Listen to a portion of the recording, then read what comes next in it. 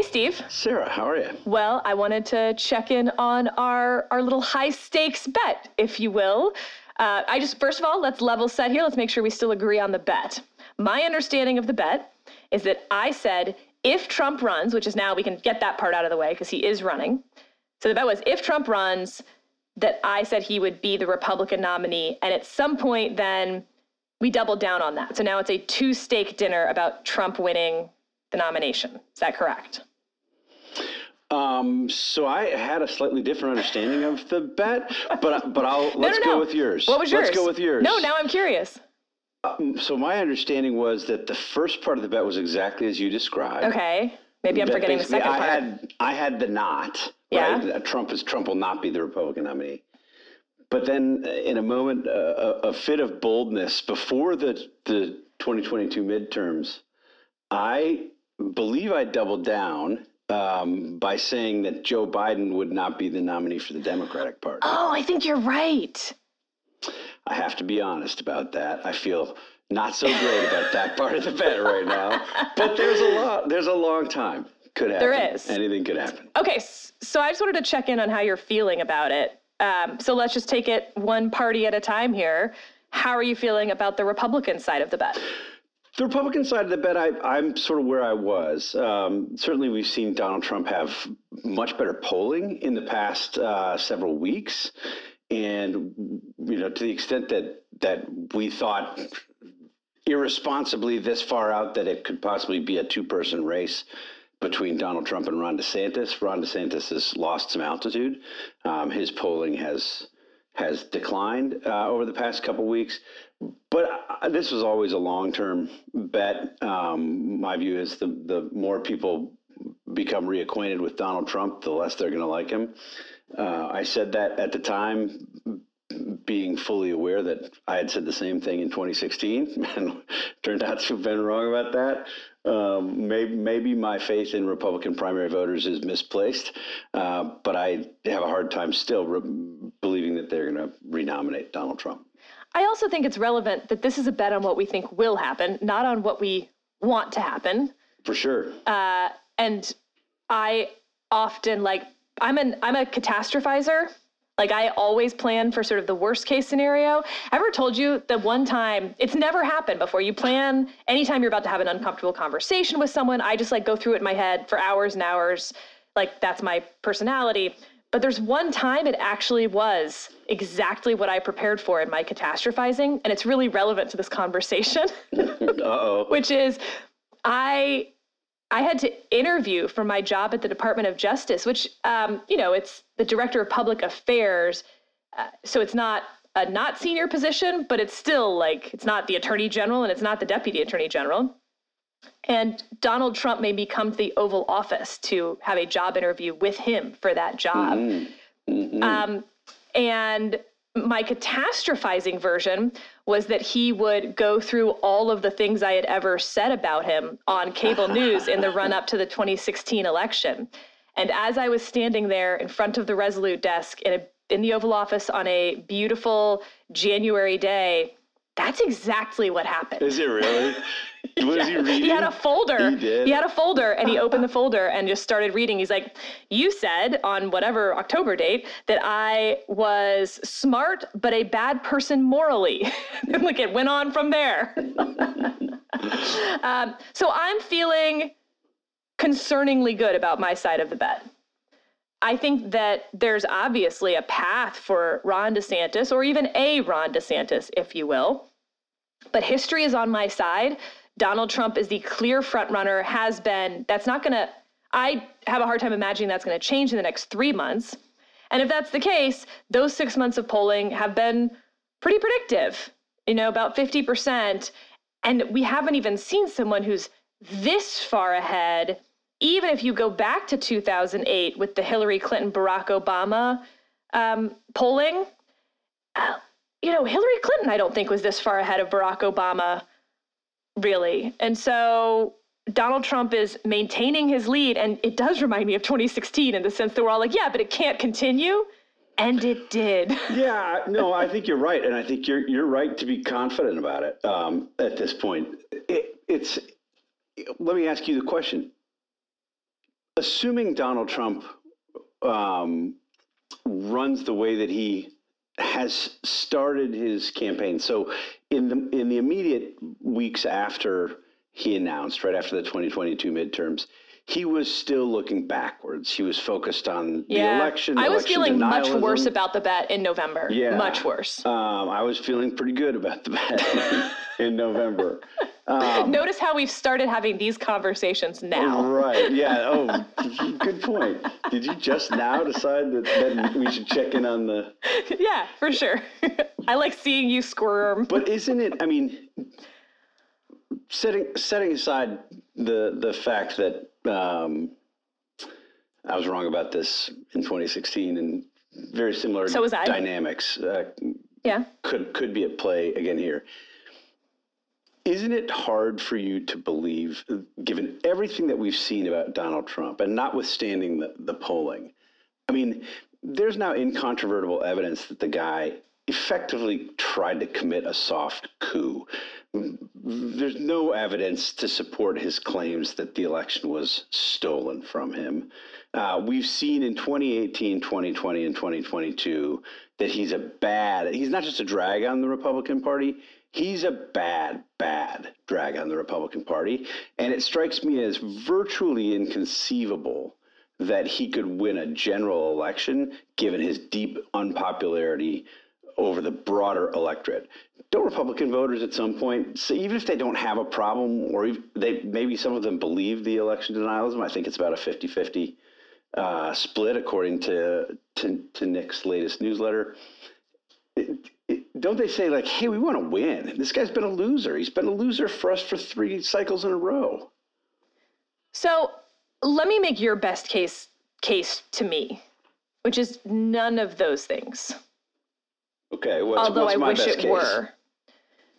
The part that gives me pause is that the polling is really hard for primaries where we know the order of the states, and it doesn't really matter even what likely primary voters think, because it's Iowa, and that momentum carries to New Hampshire, and that momentum carries to South Carolina, and it's impossible to capture that in polling. So if you then chuck out the polling and instead look at some of the squishier metrics, how he's doing with crowds, what attention he's getting from the media for saying different things, that doesn't look at all like 2016. That does look, actually, it looks worse than Hillary Clinton did in 2008. By those qualitative metrics, Donald Trump doesn't look very strong. And so the polling informs that a little bit, but whether it's CPAC or his attacks on Ron DeSantis, which seem to be having maybe some effect on Ron DeSantis. Maybe that's why his poll numbers are dropping.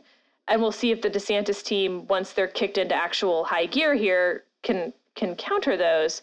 But all that you really need to have happen is that Iowa picks DeSantis over Trump. Or somebody else. But DeSantis is my fill-in for right now. And that catastrophe for Donald Trump then wildly cuts off his momentum heading into New Hampshire. You have DeSantis, again, I'm using him as the, fill-in here, wins New Hampshire. And then this whole thing's kind of over, and it doesn't matter that 35% of Republican primary voters wanted Trump, because they're going to see him as too weak to make it, and they're all fine with Ron DeSantis, and that's going to be the ballgame. I think that's your path. Yeah, I think that's right. And I think if you look at some of those other sort of soft metrics or even the intangibles, he clearly, look at the polling on whether likely Republican voters consider themselves first Trump supporters or Republicans. I mean, we've seen that it is essentially invert, with 2/3 of them, depending on your poll, considering themselves Republicans before they consider themselves Trump voters. And I think you've seen, even among Republican elected officials, there was this call that the Trump campaign or the pre-Trump campaign put out in the days before the 2022 midterms, in the days before he launched his re-election campaign, or his new election campaign, I guess, asking for members of Congress to sort of come out and endorse him early, to send a message to the field that he was big and tough and strong and maybe unbeatable. And what did he get? 8 or 10?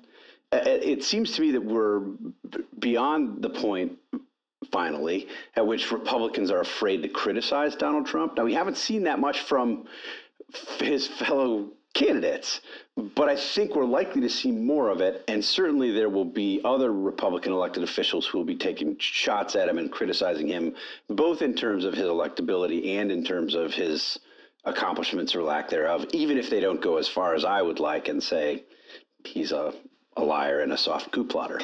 All right, so let's move to the Democratic side, because this one's really pretty quick and easy, and it applies to the Republican side. I'm feeling obviously very good on the Democratic side. Joe Biden will be the Democratic nominee, but for an act of God, which with two candidates at this age, and I, by the way, spent way too much time on the Social Security Administration's actuarial tables page to look at what the real odds were. They're not great for either of these two guys. Now, of course, you're not factoring in any of their specifics, right? But you are factoring in that they've made it to this age. How likely is it that they will make it to the, in Joe Biden's case, I was looking at through, from 82 years old. If an 82-year-old is alive today, what's the likelihood that he lives to 86? But look, the actuarial tables to make it through the next year and a half are pretty good. Yeah, I guess I think, well, to make this a darker conversation. Yeah, I mean, it is a pretty dark conversation, to be sure. The reason that I thought originally Biden was not likely to be the Democratic nominee was because he had been saying privately to people that the 2022 midterm elections, weren't really a referendum on his presidency, and people shouldn't see him as strong or weak based on the results of that. I think he was obviously anticipating a much stronger day for Republicans. And so were members of his party. You had Democratic elected officials, Democratic members of Congress who were speaking out and saying that they thought Joe Biden should give someone else a turn, that it was someone else's time. The election happens, and immediately Joe Biden is telling everybody who will listen to him, this was definitely a referendum on my presidency so far, and it's been a pretty darn successful presidency. People like me. People don't like the Republicans. I think that's an overread of the 2022 results, but I think he's justified to a certain extent in making the argument that he's making.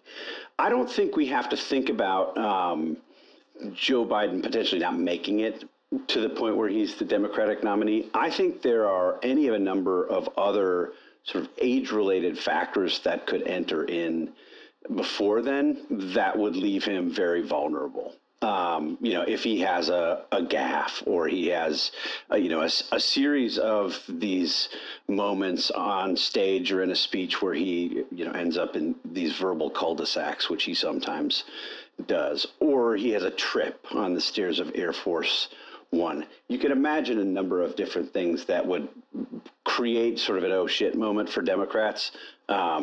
You're already seeing, by the way, even as Joe Biden looks, the likely Democratic nominee, you're still seeing people talking about making creative plans that they're floating about another vice president or different running mate. Greg Craig, who's sort of an avatar of the Democratic establishment in Washington, D.C., worked for the Clinton and Obama White Houses, had I don't know if I'd call it clever, New York Times op-ed about the way that the vice president should be picked given Joe Biden's advanced age. The conversations that have been taking place behind the scenes for a couple of years now seem to be taking place more and more in public, and that will accelerate if there's a problem. Fair enough. All right. Well, next time we check in,